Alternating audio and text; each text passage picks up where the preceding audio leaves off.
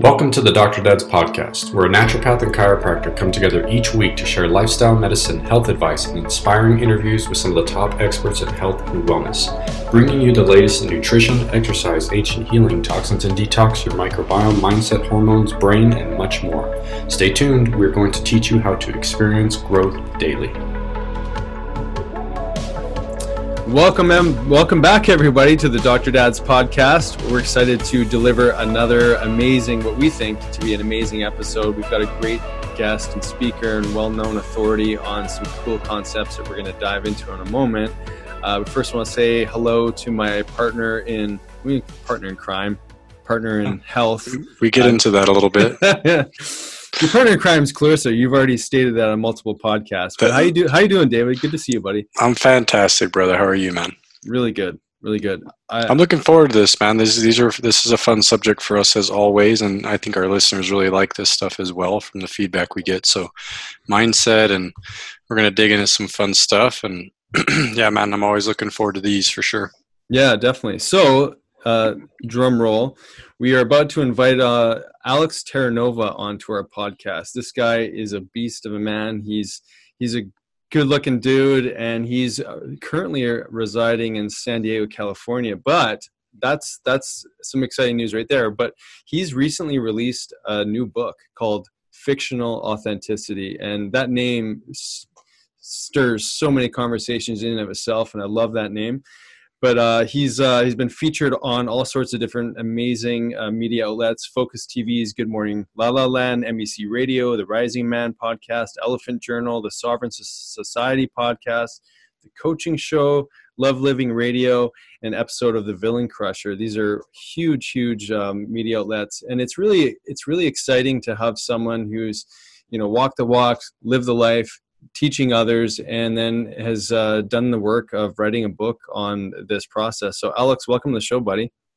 Man, it's like on my podcast, I usually get to introduce people, and people don't always introduce, when I come on to other shows, but thank you that like I'm listening to what I've done, and I'm like, man, we don't give ourselves credit often, right? We just keep like, if you're a type A high performer, we're custom just like succeed, achieve. And like, I'm listening to you and I'm like, man, I've done some good stuff. Like I need to be proud of myself for a moment. Thank you. Yeah. Well, I'm glad you started there, because part of being authentic is giving ourselves that pause to reflect on our wins and our victories and where we're showing up in the world. And I don't know about you guys, but I often don't do that. We're dads or doctors. We're there's these little wins that show up every day, just getting my kids to school. And I I sometimes forget to go, wait a second, that was kind of nuts. I did it. I completed, thank goodness. But definitely for things like this, where you're putting your work out into the world. So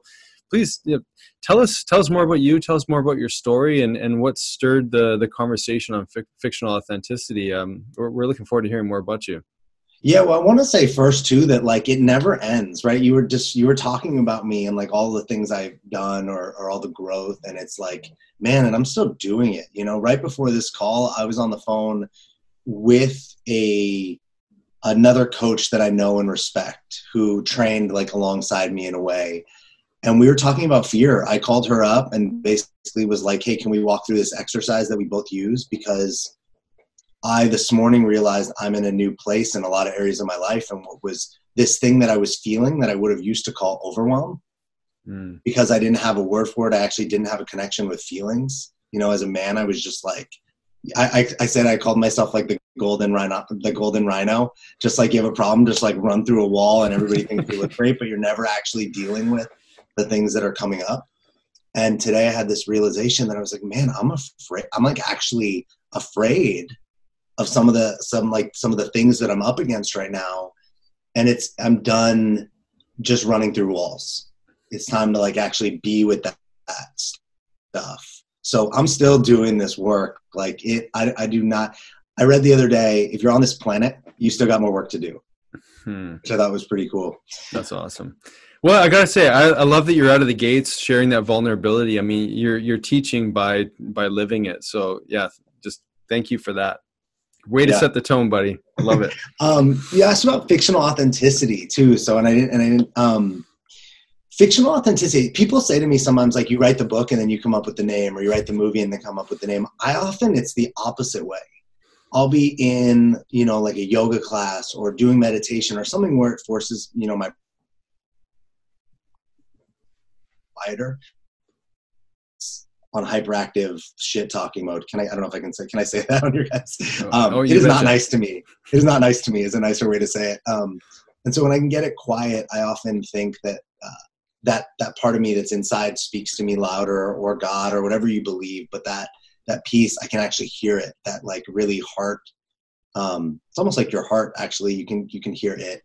And I was in a yoga class like 5 years ago, and I heard and I like saw this term in my mind, fictional authenticity. And I went, oh my, like it was like a smack in the face. And I went, oh my God, that's how I've been living my life. Everyone thinks I'm authentic. I think I'm authentic.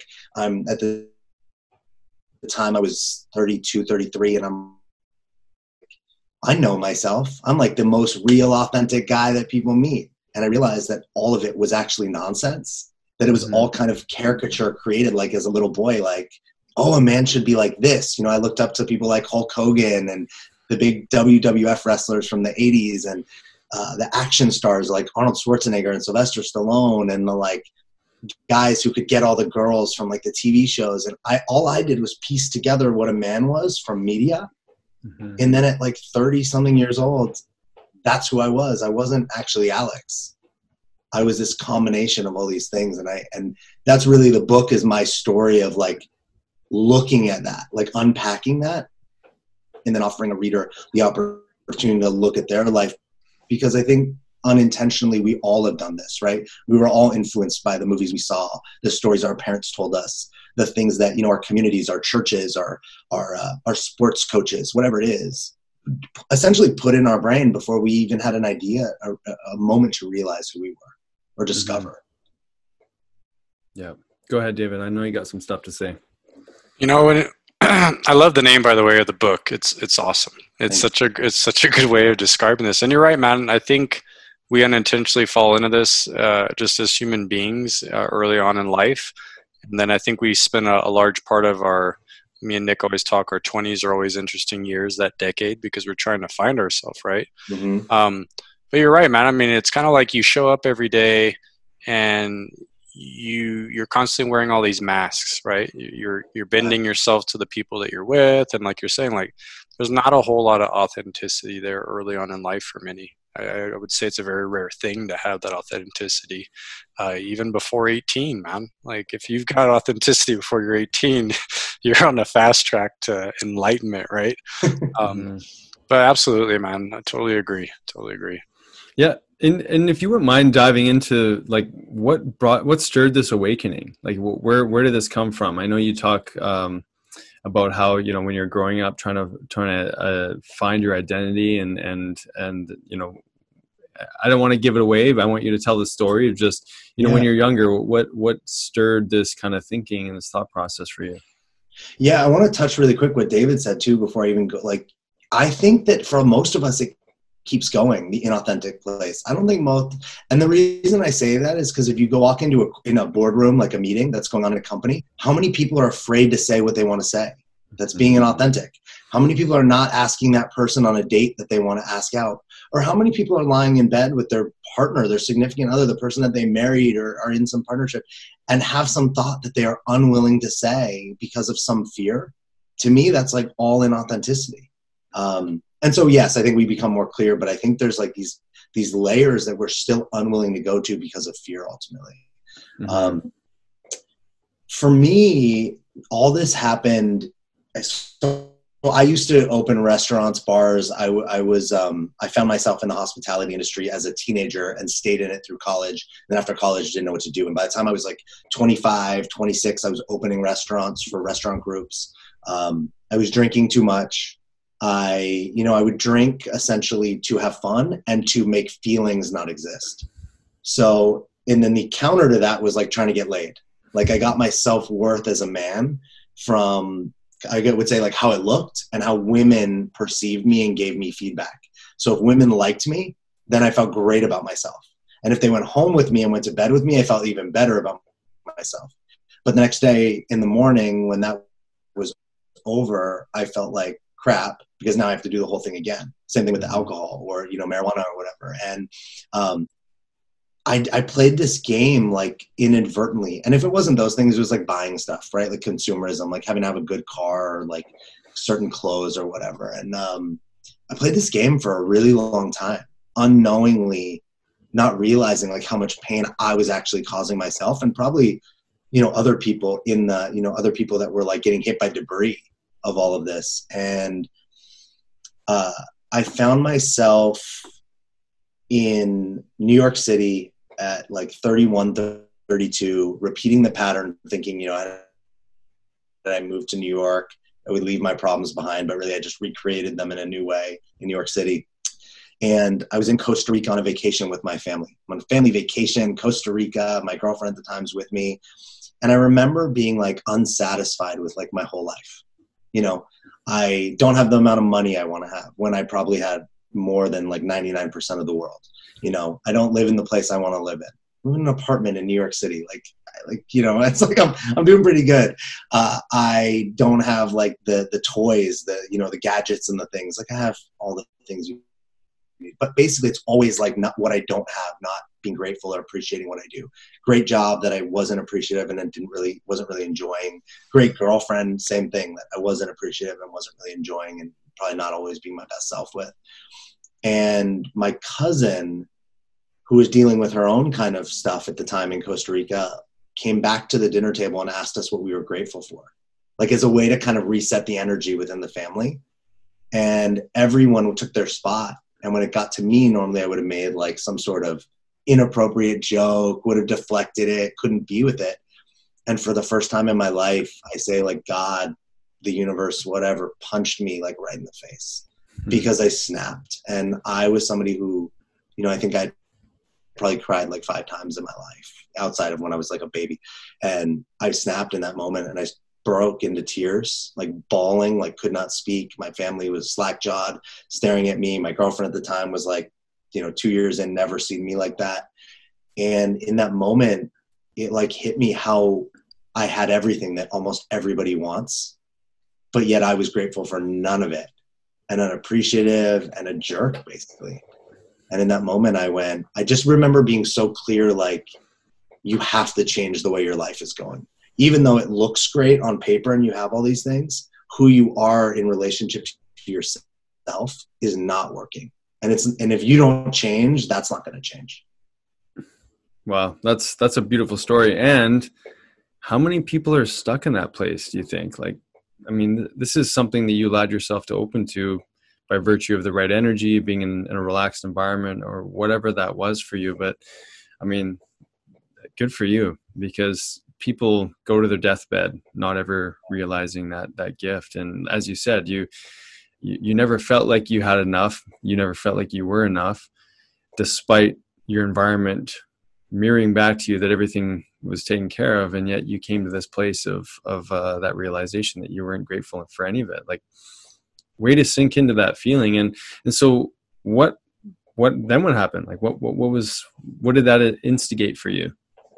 I think, then for whatever reason, I got really lucky. And luck is a weird word to use, but I think like we often, people have moments like this, right? Bad car accident, like, oh my God, I'm going to change, or they get cancer or someone dies. And we have these like moments. I talk about in the book how like life gives us these moments where like new doors open, but life won't always like make us walk through them.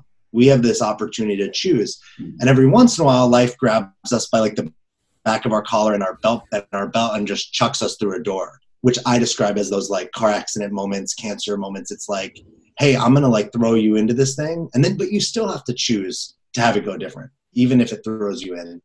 I think I got really lucky because I didn't have to have some horrible thing happen. Super grateful for that I just got to, I got an opportunity to like open my eyes and say like, hey, it's time to wake up. What I did with it was I went back to New York and I didn't know what to do. I didn't read self-help books. I didn't know what a coach was. I didn't go to seminars. I didn't listen to Tony Robbins. I didn't do any of those things. I was, I told you what I was doing basically. And went home and I looked at my life and went, what isn't providing value? What isn't actually making me live the life I want to live? So the first things I noticed was like, man, I watch a lot of TV, like hours of TV every day, often falling asleep to it at night. So I canceled my cable. I'm not saying cable's bad, you should cancel. But for me, it was like, man, I was spending hours and that wasn't contributing to anything in my life. I was watching hours and hours and hours of sports a week. That NBA, like NBA Monday, NBA Tuesday, NBA, like, me and Charles Barkley were like best friends, like on TNT. I stopped watching sports, like cold turkey. Like, I'm done. I'm not going to watch sports anymore. I made the joke to my dad at one point, I'll start watching again when those guys show up to see what I do for a living. And again, nothing wrong with sports. They're great. It just wasn't helping me to create the life that I wanted to live. And I looked at like other things, like, what was I going to do at that time? So I decided to start reading, which I did not do at all. Who I was hanging around. Hey, I can't be spending my time in bars all day long. And so I started to make little adjustments like that. And the amazing thing was, with each one of those choices, a new door opened, right? With every book I was reading, a new conversation happened. When I decided I needed to work on being positive, optimistic instead of realistic or negative, different people wanted to spend time with me. Also, people that couldn't be with that weeded themselves out. People that me trying to change my life triggered something within them. Like, they took themselves out of the equation. So things started to shift, and I just kept opening new doors, right? Like going to a networking event, which I never would have gone to, just to see what was out there. And next thing I knew, I started meeting coaches, which was like that was like when everything changed, because I was like, who are these uber positive, like unrealistic, joyful people that think anything is possible? That's nonsense. That's funny. And that's what I thought. And it took me I met 7 people that called themselves coaches before I actually took one up on an offer of a session. And the one thing that all those coaches had in common is which is unique, is they went through the same coach training program in New York City, which I think to this day is like the most aggressive, rigorous, deep like training that there is. A lot of people just become coaches. They just throw the label on, print a business card. But this was like a really rigorous, a year-long program, cost almost $18,000. It's like, this was a commitment and an investment in training. And after that session with that coach, I was like, oh my God, I realized in a moment, my life is the way that it is because of me. I'm the common denominator in every single area of my life. My physicality, my health, my relationships, my job, my money. There's nothing else that's a common denominator. It's just me. So I'm the reason my life is the way it is. And if I want my life to be different, then it's up to me to take 100% responsibility of it and change it. Wow. You just dropped so many nuggets and tools for people to tap into. And I hope that listeners, when they're tuning into this, that they realize that there's a very critical sequence of events that you just laid out. And, we say this all the time in the world of health. Like, if the person's not willing to give up the things that are making them sick, there's no hope for that individual. Yeah. And that's actually a paraphrase of a Hippocrates quote that many of the doctors that we train with have on their desks, because it puts the responsibility back on the individual. And you went home, you started weeding the garden, man. Like, you started pulling out the TV, you started, shifting things little by little that opened you up to new conversations. People want the magic pill. They want to go from here to there, and they want it to happen the shortest possible time. And you, just by virtue of saying, okay, what's not working in my life, and then the next step from there. And then it eventually led the story down to connecting with mentors, which, in the world of health, in the world of business, in the world of fitness, I don't care what world that you're talking about, you need someone who's been there before, who can take you along on that journey. And then the core message you taught was you have to choose it for yourself. Amazing. David, what do you want to say on this, buddy? Well, just an amazing story, man. There's so much I can relate to just hearing kind of what you went through. And, me and Nick are always talking about, as human beings, we constantly have this massive thirst for growth and evolution. I mean, we're built to grow and evolve. And I think we just feel like you did, and I was guilty of this, and I'm sure Nick had his period of, we fill our life with all this crap that we think brings value to our lives. And then you finally hit a place where you're like you did, where you're like, this isn't it. Like, I'm not getting anything out of this, right? And you probably went down that list, right? I got the car, I got the house, I got the pretty girlfriend, I have the great career, I have the money, I have all these things. All these things that society makes us think is what's going to bring value to your life.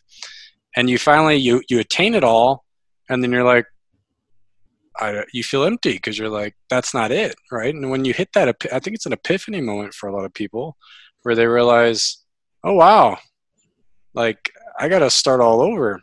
And it's funny, when you start making those choices like you did, and you started making changes in your life, you start attracting to yourself all the things, all these doors, like you say, to get the growth that you need. And like you're saying, but you have to step into it, and it takes a lot of courage. And buddy, my hat's off to you, because what you did took a lot of vulnerability of finally just turning and looking inward, which a lot of people are afraid to do. Mm-hmm. Like, they know that they need to do that, but it's so scary for people to start to turn and look at themselves in the mirror and really be like, okay, yeah, it's a gut check. It really is. Yeah. And the fear doesn't go away either. I think that's like the crazy thing. It's like, it's natural, right? Like, it's built into our physiology to keep us safe, right? We're just creatures that our societies evolved. We're still the same as people 500 years ago, essentially. And so I think the things that you just talked about, thank you for acknowledging the courage and the vulnerability. And it still shows up. I share a lot with my clients the things I'm currently going through, because I think sometimes people start to think like, oh, they got it, he has it figured out, or like, he's not up against these things. And, it continues. It's just like new layers. Mm-hmm. Right. And it's like every mountain you reach, I don't know whose quote this is, but like, every mountain you reach the pinnacle of, there's another mountain to climb right after that. And that one's going to be even more daunting than that one. Mm-hmm.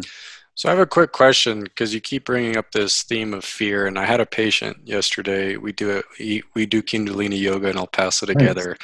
Nice. And he told me one of the gurus that he actually had teach one time said that everybody's actions on almost a daily basis are driven by fear to some degree. And so can you speak a little bit to the whole fear piece? And then what would you say would be the opposite end of that for you, where people maybe need to turn their focus? Because one of the big things I tell people about fear all the time, I say, look, fear is not real. We create fear. Yep. There's only danger, right? Yeah. And that's it. But from a survival standpoint as human beings, I feel, and this is just my opinion, when we feel fear in our lives, it's kind of pointing the compass to where there's growth needed with self. Yep. And there's so many people, I think, that don't understand that concept. Can you speak to that a little bit? Yeah, totally.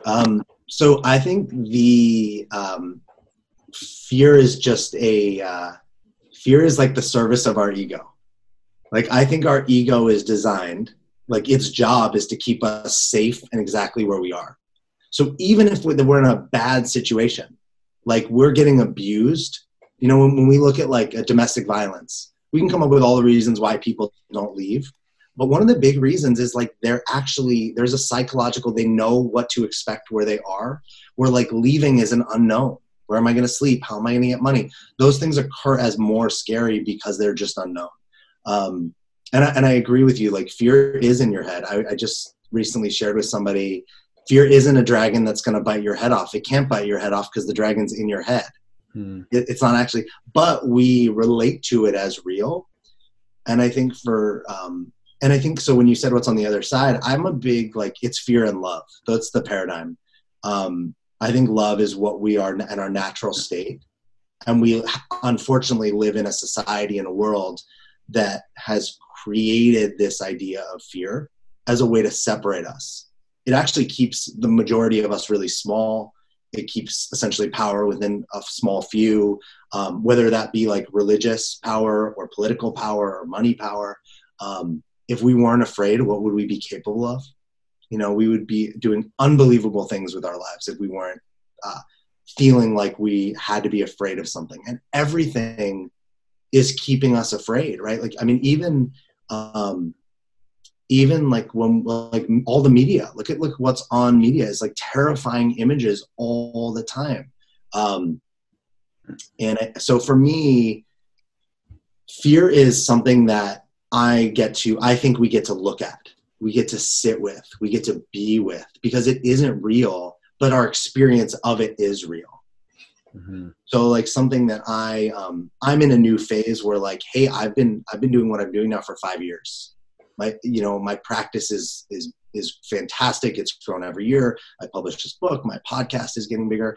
And now it's like, hey, if I want to get to the next level, I have to actually put down some of these things that I've kind of figured out to like open up that next thing. And that's terrifying again, because I got this part figured out and now I want to go to the next level. It's almost like, you just went from high school to college, or college to the professional level. And now you're playing like, yeah, you were good in college and now LeBron James is on the other side of you.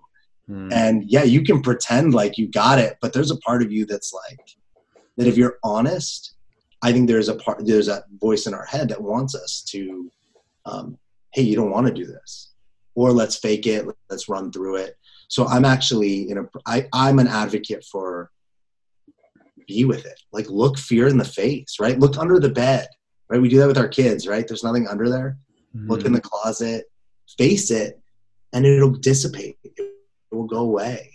But if we do what I think men are trained to do, which is just like put their head down and run through it, fight against it, we don't actually realize that it's real. Sorry, it's not real, because if we have to run through it or fight it, we're making it real. We're validating its existence. Mm-hmm. Yeah, it's such powerful teaching there. I mean, you brought up a couple themes that I want to just circle back and make sure that listeners can have an anchor point for them. And one of those things that you mentioned that you also related to, you didn't say these words, but it's the same thing, and that's sacrifice. We have a really, I think, negative association with sacrifice, and the way that we see it is that you're giving up something of a lesser nature in order to move into the energy or vibration of something greater. And you basically Marie Kondoed your life when you came back from that gratitude experience, and you keep doing the same thing. And in relation to fear and the unknown, we're totally taught to be afraid of the unknown. Like you said, that could be coming from the ego. It could be just coming from conditioning. We're not really taught as a young child to be in your resistance. And I know something as a dad with 2 young boys, I'm constantly encouraging them to face their fears, face your challenges, see what comes out. What if the worst possible thing, or what is the worst possible scenario that could happen? And what if you get into this experience and that doesn't happen? That right there is a win. So, I mean, the lessons that you're sharing here are huge. And we're going to dive in, unless something else comes from that, I want you to dive into, again, the opposite of fear, dive into self-love. And what does that mean for you? Oh man, self-love is, especially I think for men, is not a topic that it's not a topic that we talk about. Nobody's sitting around with little boys talking about self-love. I don't know if anybody's talking to anybody about self-love really, but I think women have more of it built in to like the way, like women do things. I think like they go get their hair done, they'll get like their nails done. They're doing things. I don't know if they relate to that as self-love. They might not. It might be a performance thing, but men don't have a lot of like these ways that we just take care of ourselves. And again, it's all about how you relate to it, right? Going to the gym could be self-love, but I think a lot of people go to the gym not as a version of self-love. It's actually to fix something that they think is wrong. They need to be stronger. They need to look better. That's not self-love. Yeah. So for me, self-love has last year, I want to say, was like a really big breakthrough year for me in self-love. In recognizing that like no matter what I do or don't do, I get to love myself, that it's an inside job. I don't know, you guys familiar with Marianne Williamson? Mm-hmm. So Marianne Williamson's book, Return to Love, is a really big anchor for me. And it is, it's so powerful, and it's so almost like a divine feminine in the way that she writes it and presents it. And I think as a man, part of loving yourself is actually embracing that we have this powerful feminine inside of us also, right? Like when we are born, we're not like man, or we evolve into one or the other.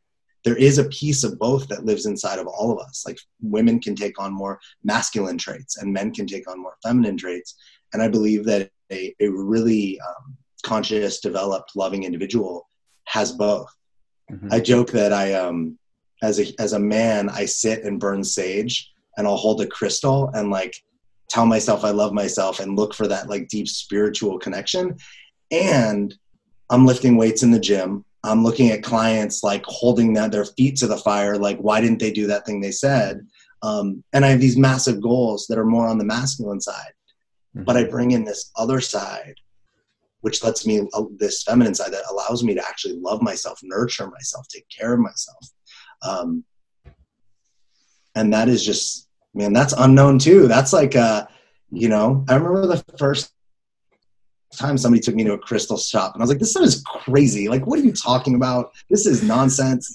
But the keeping the open mind, like, who cares if crystals are something or they're nothing? Who cares if sage is something or nothing? If it actually makes you feel good and you feel like it's contributing to your life, what's the difference? You know, sometimes you hear doctors say things like, hey, if I rang bells over their head and it cured them, like, what's the difference? Mm-hmm.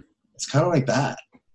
Absolutely. Yeah. I can't remember who I was listening to a little while ago, but they kind of said the role of the doctor is to distract the patient long enough so they can heal themselves.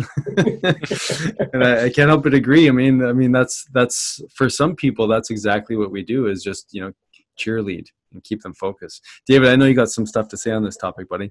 Well, and I'm laughing at the crystal stuff just because I've always believed in a lot of that stuff, but until you see it in action, like you're saying, and you feel it, you can't put weight to it. And then, like you're saying, like whether it does do something or it doesn't really matter. Like Nick's saying, some of my patients will be like, oh, well, is this really working, or is it the placebo effect? I said, who freaking cares? If you're well at the end of it, doesn't matter. You got your money's worth. Like, you invested in something and something got better.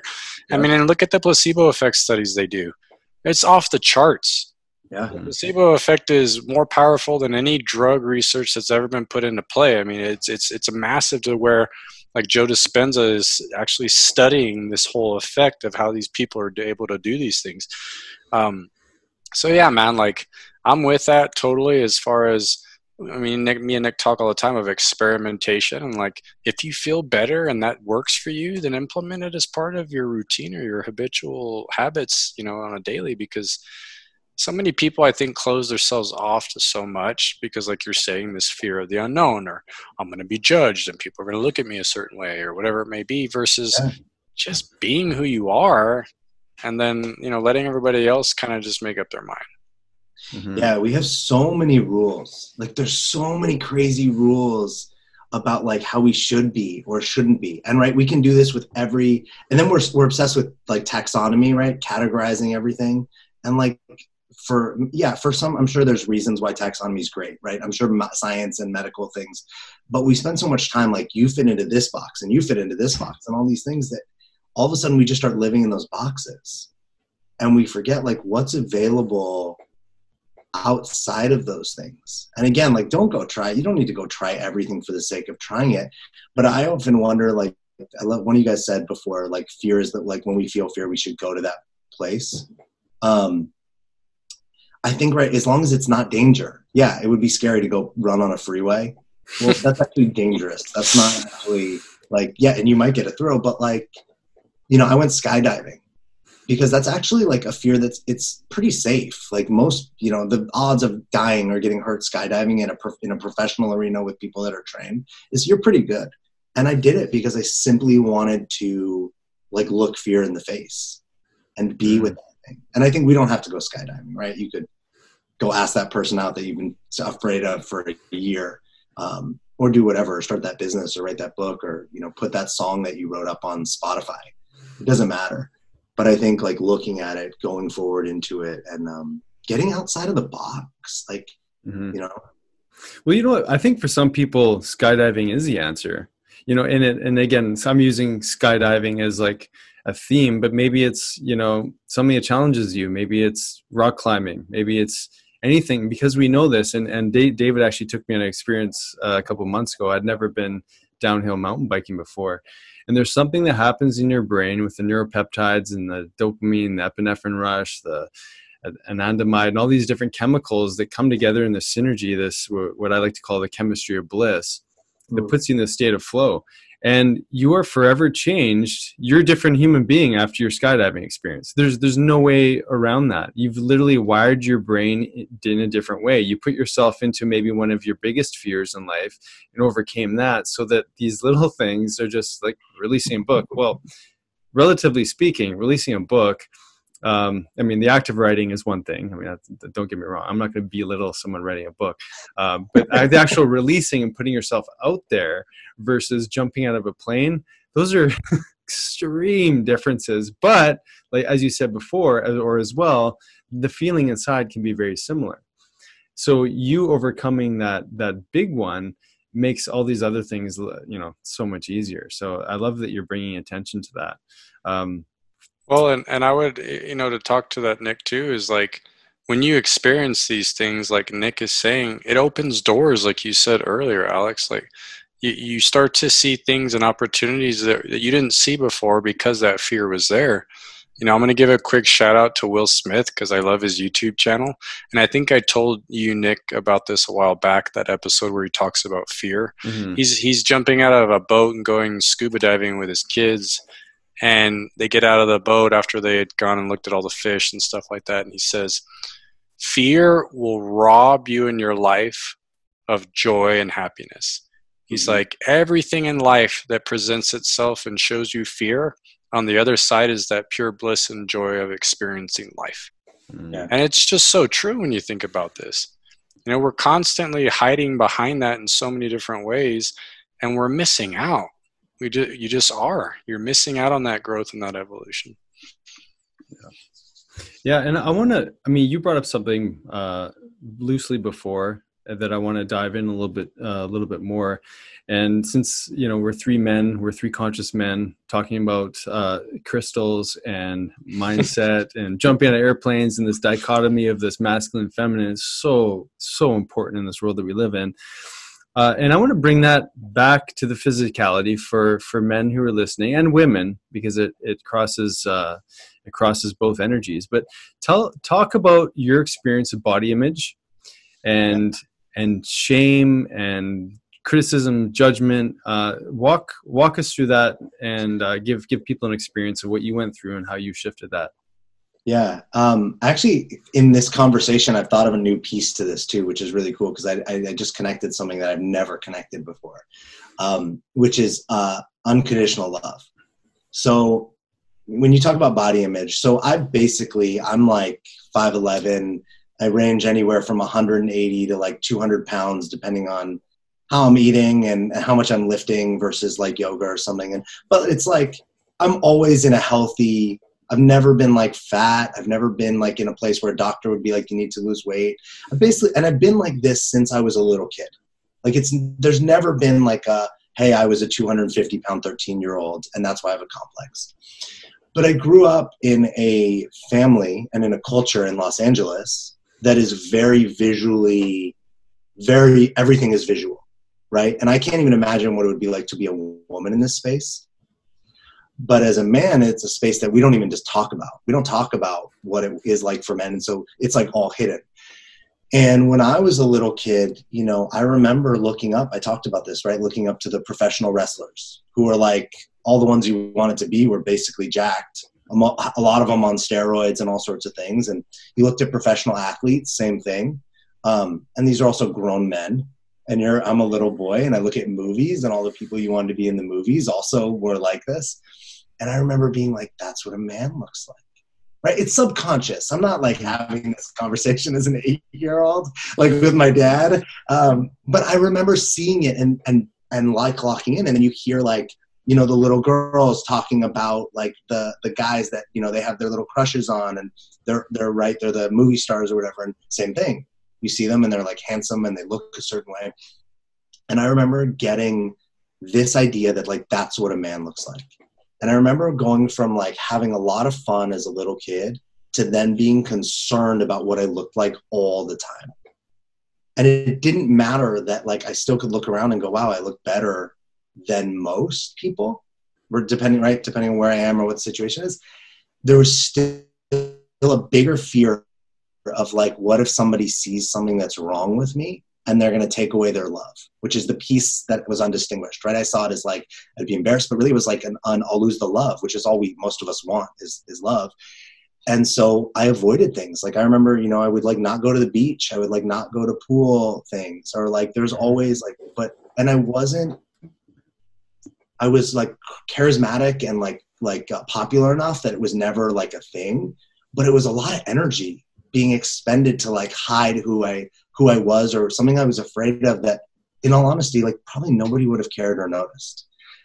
And I grew up, and at a certain point right now, this is a real thing, because now I've empowered these beliefs for so long that now they're like really real. And now when I look in the mirror, I don't mean like right now, but like in through my 20s, I almost would say I saw things that weren't there, right? I'd look in the mirror and be like, think that I was like, I'll joke, I'm really close with my cousin and we'll be walking down the street and she'll be like, is that how you think you look? And she'll point at somebody that's clearly like 50 pounds overweight.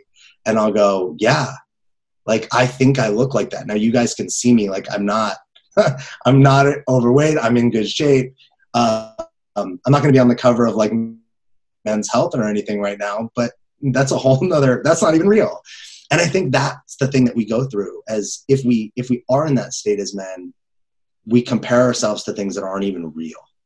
Mm-hmm. You know, that guy on the cover of Men's Health is airbrushed. He probably only eats asparagus and like salmon, you know, like that's what he does for a living. He works out all day long. And most of us aren't actually willing to commit to those things. Mm-hmm. So why would we expect those results? But our ego will let us play that game. And I think I suffered with this for a really long time. I mean, I'm still working it out. You know, I actually have a practice that I do hot yoga shirtless. I would so much prefer to not do hot yoga shirtless. It is like, but the practice is being with myself and having to like look at myself and notice what comes up, all the thoughts, all the opinions, all the judgments. Am I judging other people to take my off myself? Am I thinking they're judging me? And then to always try to come back to like loving myself somehow. Mm-hmm. You know, appreciating the things I can, or actually saying to myself, like, I love myself, saying like, you know, you look good, you know, thanks for just showing up here and doing this exercise. But yeah, it's been one of the biggest challenges for me. And I think especially looking the way I do, and in a world that I live in Southern California, no one would ever think that I'm in this space in my head. So it's almost like feels like I shouldn't talk about it, because then, you know, they're not going to take it seriously. Mm-hmm. Well, yeah, because someone could look at you and go like, you don't know what it feels like. You got everything going for you. You have no idea. And, you know, I see this with patients too. It's like they get so focused on where they're not that they stay exactly where they are. Mm-hmm. And, you know, and part of the conversation that I think that this is going to lead into as well is that we have a body, but we're not our body. But when we relate completely to our body, we can't see these other aspects of who we are. And there's those areas that you allowed yourself to tap into to kind of basically resurrect this new identity, this new version of who you are. And exposure therapy, right? Like you're letting yourself, you're going into the fear, going into the resistance with the mindset of, I'm going to be good no matter what thoughts come up, and I'm going to pacify these thoughts and desensitize these thoughts to the person who's actually, you know, operating this meat suit, and not identify yourself as body, but be very honoring and grateful that we do have one, and then we're going to serve it as best we can in this life that we're living. And such an important conversation.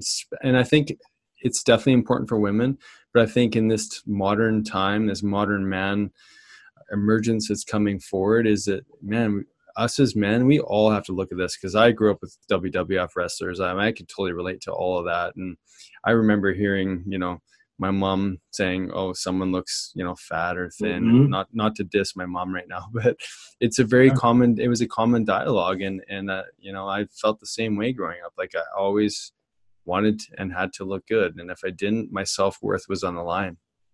So, it's an awesome conversation. Go ahead, David. Well, and it's funny as you guys are speaking, and then this is maybe just a theme for me, and maybe you guys can relate to this.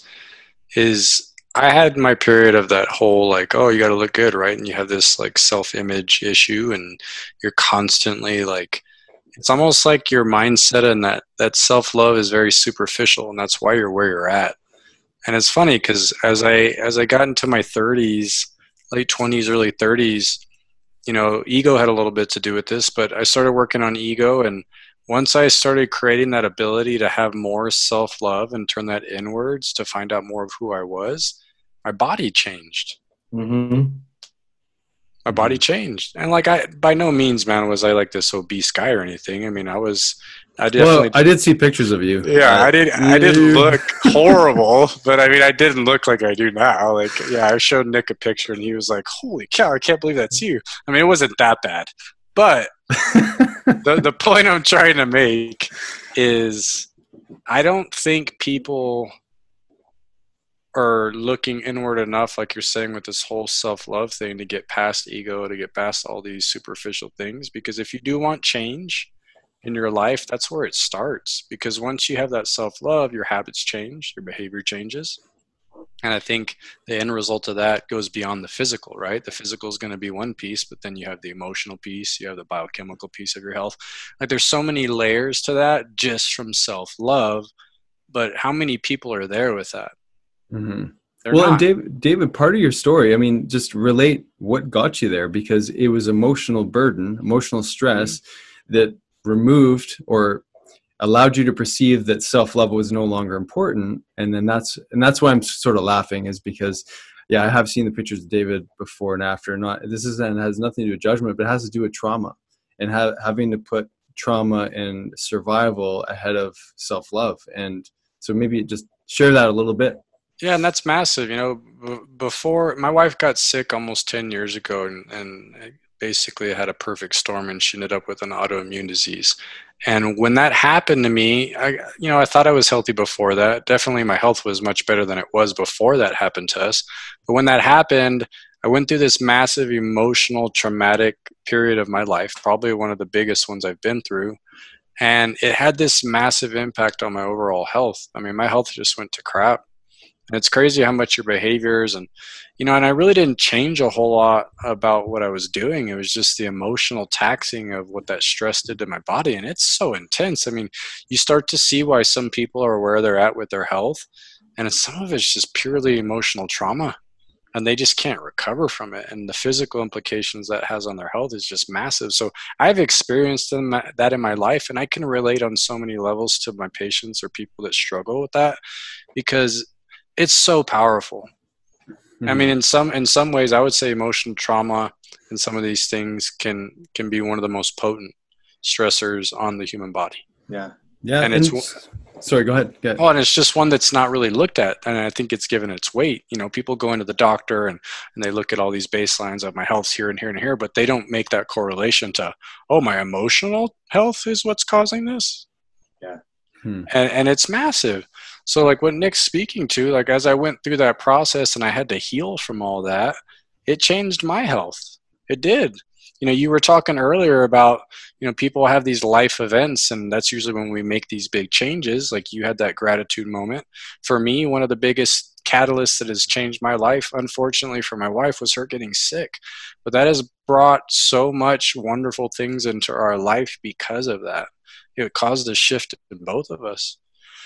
So yeah, I mean, it's like, yeah, as you guys were talking, I just kept thinking, like, I didn't have that connection with myself until I went through that experience. And then when I had to have that connection with myself and get through that trauma, I came out on the other end with almost everything that I wanted from my body and all these other things from my health. And it's just kind of crazy now that I'm thinking about it full circle. Like, you kind of have to walk through that door and go through all that experience to come out on the other end to be where you want to be. Mm-hmm. Yeah, I was gonna say that that's the perfect segue into Alex. Like, you work with a ton of people, you're coaching people. How do you help people bring awareness to their traumas, and so that they can elevate their game, and in that coaching environment that you do? Because yeah, it's perfect segue into that. So, I mean, I think first it's really important to like distinguish the kinds of trauma, right? Because I think every person has trauma. But like the trauma I've had in my life is like not, I want to say like there's trauma that I think there's some specific places you should go. Therapy is one for certain things. And then there's specific coaches that work with people like on traumatic things. What I normally do in my practice is, we look at like what the story around trauma or fear or the past is, whatever it is, because trauma would be in the past, right? And we actually identify like what happened versus what happened as a fact versus what happened as like the story and all the meanings we've made up around it. And that, first of all, takes a ton of courage to basically say, that thing that happened to me, to take all the story out of it and just say like whatever the fact was, like, I got beat up, and not have it mean anything. It's just the thing that happened. I got in a horrible car accident. Someone died. Not even a horrible car accident. That would be an opinion, right? I got in a car accident. My best friend died. And then what's all the story and all the stuff that we as a human being added to it, all the layers. So when I'm working with people, the first thing I start with, which is ironic because it's often the hardest question to answer, is what do you want? And usually the response is that people tell me everything they don't want. And that's hilarious, right? Like, what do you want? And I think that's a lot of times people's biggest issue is they're actually afraid to be vulnerable enough to say what they really want. So declaring what they want, looking at what's in the way. That could be trauma, could be the meanings that they've made up about their life. I'm not enough, I'm not good enough, I'm too much. Nobody cares about me, I'll lose everyone's love, I'll disappoint everyone, all those kinds of things. And then looking at like, how do we get them from where they are to where they want to be? And there's two pieces. One is like the action, but the action is irrelevant if we don't change the way they're showing up, the being about how they show up. And I have a really cool story that just happened to me. I was with some people the other day for my birthday that I trained with like 5 years ago. And I walked in, and what I was wearing, I thought they were going to kind of like give me crap for. I just had on this big coat, and they were like, "Oh my God, you look so great, blah, blah, blah, God." And there were some people there who've only known me for a short time. They were like, "Man, if you had seen this guy like 5 years ago." And I look at them and I'm like, I'm wearing the same thing that when you guys met me. Like I literally have the same, not the same t-shirt, but the same brand of t-shirt, same color, same brand of jeans. They're all newer pairs, right? But it's like the exact, and I had on like a couple of rings, and I was like literally the same thing as when they saw me. And they went, "No, that's impossible. It's impossible." And I went, "You guys can go back and look at the training videos. I'm wearing the exact same thing. The difference is who I'm being in the clothes that I'm wearing. Like the way I'm showing up has you see light and joy and possibility, versus the guy I was anger and like holding stuff back and bitterness and disappointment.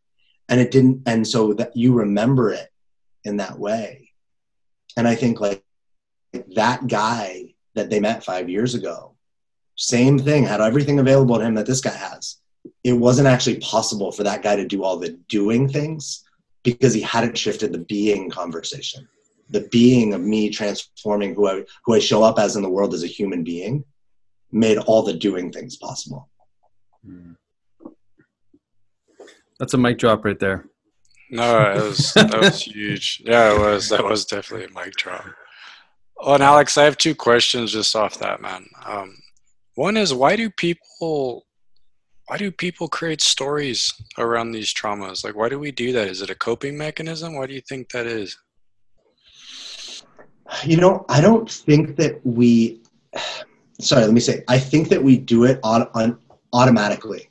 So when we're little kids, we actually, and you guys might know even a lot more about this than I do, right? Based on childhood development. I don't, I know what I know, but I know there's a lot more to it. But the way I understand childhood development is when we're small, there's kind of just us. We just like, it's like everything is us. And the way I explain it to clients is if you're 4 and you're sitting on the floor of the living room playing with your toys, and mom and dad are arguing in the kitchen, like visible, you can hear them across from you, about bills. A 4-year-old can't comprehend jobs and bills and mortgage and all these things. All the 4-year-old knows is that there's the energy is shifted, there's some tension, there's some anger, there's some fear, whatnot, and that they have to map that onto themselves because it's the only way they can process the world. So the 4-year-old makes up a story about like, oh, maybe they're fighting because I did something wrong, or I'm not loved, or mommy and dad are angry because, and they map it onto them. And then as a 4-year-old, we go out into the world, and now that's our lens, right? Like I'm bad. I have a bad lens, or I'm not good enough lens. And then we need to find, what is it? Cognitive bias, I think it's called, right? We need to like find evidence to show that the reality that we see is real. So we go out into the world and we look for evidence to show that the meaning we made up is actually true. And so we find it, right? That first time you get broken up with might have nothing to do with being good or not good enough. It's probably not. It's your first relationship, right? But you'll map it on, I wasn't good enough. The first time you fail a test or don't make the team. We'll make all the things fit the story so life and reality make sense. And then we become adults and we have all these made up meanings that are like hardwired in that are not, they're just not true. They're not factual. They're true in the way we experience them, but they're not factual to life. Mm-hmm. Well, and for our listeners, if you want a really good scientific explanation of what Alex is saying, Dr. Bruce Lipton's work talks exactly about this stuff in a child's brain and how we're kind of just uploading info from birth to 7 years old. And that creates a lot of who we are as adults and why we react to our world. So, buddy, that was well said. I've never heard anybody kind of explain it that way. And then the other thing, man, is like you were talking about showing up and everybody thought you had just massively changed, but you had just really just increased your vibration, right? I mean, you're literally resonating at a different vibration. And me and Nick talk about this all the time, like that conscious awakening and yeah, man, I mean, it's like you said, it's the light walking in the room, right? And people just they don't understand, but they just feel it. They can see it. And you're just pushing out those vibes. So yeah, man, that was awesome. Thanks. Yeah, amazing. There's for all of you tuning in, I mean, there's so many nuggets here, and Alex didn't just come up with them in the last 10 days before he came on the podcast. This is something he's been living for. What are you, like 36 years old? I just turned 38. 38. Happy birthday, man. Yeah, happy birthday. You guys are the same age, actually, right? Or you're 37, David? I'm 38 in March. Yeah, 38 so we're March, close. yeah. We're close. Yeah. So obviously you've lived a life. You're coaching people. We want our listeners to be able to know, what kind of coaching you're doing. Like what does that look like? How do they reach you? How do they get in touch with you? How do they follow you? How do they get your book and Amazon? And I think you've recently, or maybe soon too, you're going to put it onto Audible, or you're going to do a audio recording of it. So please, let people know a little bit more about your coaching program and how they can connect with you. So, I mean, the easiest way, like you can get to everything that I do at thedreammason.com. So thedreammason.com. And there you can get to my podcast. There's a link to my book on Amazon. You can look at, what I do as a coach and things like that. So that's the simplest thing. Yeah, I don't know if there's, I mean, that's, I guess I can give you like basically the way I work with people in all sorts of ways, but ultimately like what I'm working on right now is I'm working with, like, I call myself a performance coach, because I think that's what most people that I want to work with want, is they actually want to take the way they show up to another level in all areas. So often people come to me because they want to make more money. And what we find out is their relationship is actually in the way. Maybe it's the relationship with themselves or their wives or their husbands. And I don't mean like that's the problem. It's who they're being about their relationships are actually getting in the way of their money, or the opposite, right? It might be they want way better relationships and their business is getting in the way. But I think people think they can compartmentalize. And I'm really here to work with people to elevate all of their games and change their relationship to their life. Mm-hmm. So they are just like getting the results they want, but not because it's going to make them love themselves more. Like, we're going to make you love yourself more. We're going to make you like yourself more. We're going to improve your relationships with your family, your coworkers, your bosses, your employees, your teams, whatever it is. And that's going to be the thing that's going to fuel the exponential growth. We don't have to like go from making, 250,000 or 100,000 to like 5,000 more each year. We can literally like exponentially grow our lives if we get out of our own way. Mm-hmm. I think that's ultimately, I look for people who want to create like big partnerships, like they have really big goals and they want to work together, going into the future to partner on like, Scottie Pippen, Michael Jordan, like let's win a bunch of championships together, not like some small little thing. You can probably do the small little thing all on your own. Mm-hmm. Book on Amazon, my podcast, the Dream Mason podcast, is all over the place.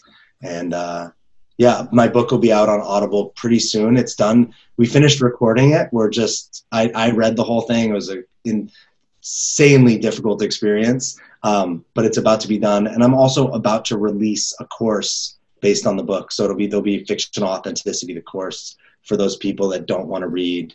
And in that course, they can like walk through videos, workbooks. They can also get some coaching with me at a really good rate if they buy the course. Oh, that's awesome. I'm looking forward to seeing how this all comes together. And on that note too, we usually leave our listeners with some home play, something they can put into practice. It could be nuggets from the show. It could be checking out your ebook because it's full of nuggets in there. What would you like to leave the listeners with so they can, elevate their life? Yeah. I'll give you two things. So the easiest one is, if you go to thedreammason.com, you can download my ebook right now is really simple. It's like 7 ways to create joy in your life. And if you do them, you will create more joy. Your life will be better if you do those 7 things. And they're all really simple. And I give you either instructions on how to do them, or I point you to an expert that will tell you how to do it basically for free.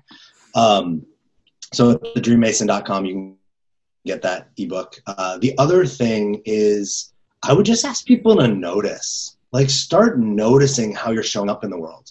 So if you're going to a networking group later today, notice like what your thoughts are. Like notice your attitude about going there. Are you like, I don't want to do this, I just have to? Are you like excited? Are you committed to showing up and providing value? Are you committed to just going there to get a bunch of stuff?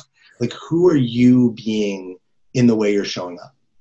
And if that way of being isn't serving you, you get to change that. You have that power to go, oh man, I noticed like I'm about to go to this thing and I'm all annoyed and I don't even want to go. Well, don't go then. Mm-hmm. Or change. Go, hey, I'm going to walk in this thing and I'm going to be fun and friendly and excited and make that your job that night.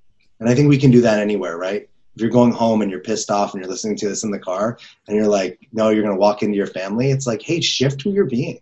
You have that power. You don't have to be you don't have to be the victim of your emotions and your circumstances. You can actually, if you notice what's going on, make a decision and change how you're showing up. And that simple thing can change your whole life. Yeah, I love that. That's such a good home play assignment because it's something that you can do in every moment. And definitely, definitely download that ebook and 7 steps to increasing joy in your life. That's amazing, amazing stuff. Alex, you've been such a joy. Speaking of joy to have on the show, I've learned a ton, and I love how you describe things. You're so eloquent with your words, and you're so descriptive in how you're explaining things, and it's coming from a place of experience, which is so authentic. You've obviously shifted out of that fictional authenticity into congruent authenticity, call it whatever you want. It's really, it's been awesome getting to know you on the show. And I'm so just looking forward to seeing how listeners enjoy it because, David and I have been on the edge of our seat. So thank you so much. Thank you for the knowledge, man. I definitely learned a lot today, and I know our listeners took a ton away today, man. So this was great. Yeah. Thanks for the space, guys. I love the thanks for like giving me the platform to share my story, like practice. Again, it's like always practice, right? Practice being another level of vulnerability. My hope is everywhere I go, my one goal is to provide value. So I I think we all did that together today. So thanks for helping me achieve that. I appreciate it. Awesome. Thanks again. Thank you, man. Thanks for listening. If you enjoyed today's podcast, please be sure to subscribe to the Dr. Dads and share with your family and friends. You can also follow and interact with Dr. Nick and Dr. David on Facebook and Instagram for a daily dose of inspiration and the latest in health and wellness. Be well.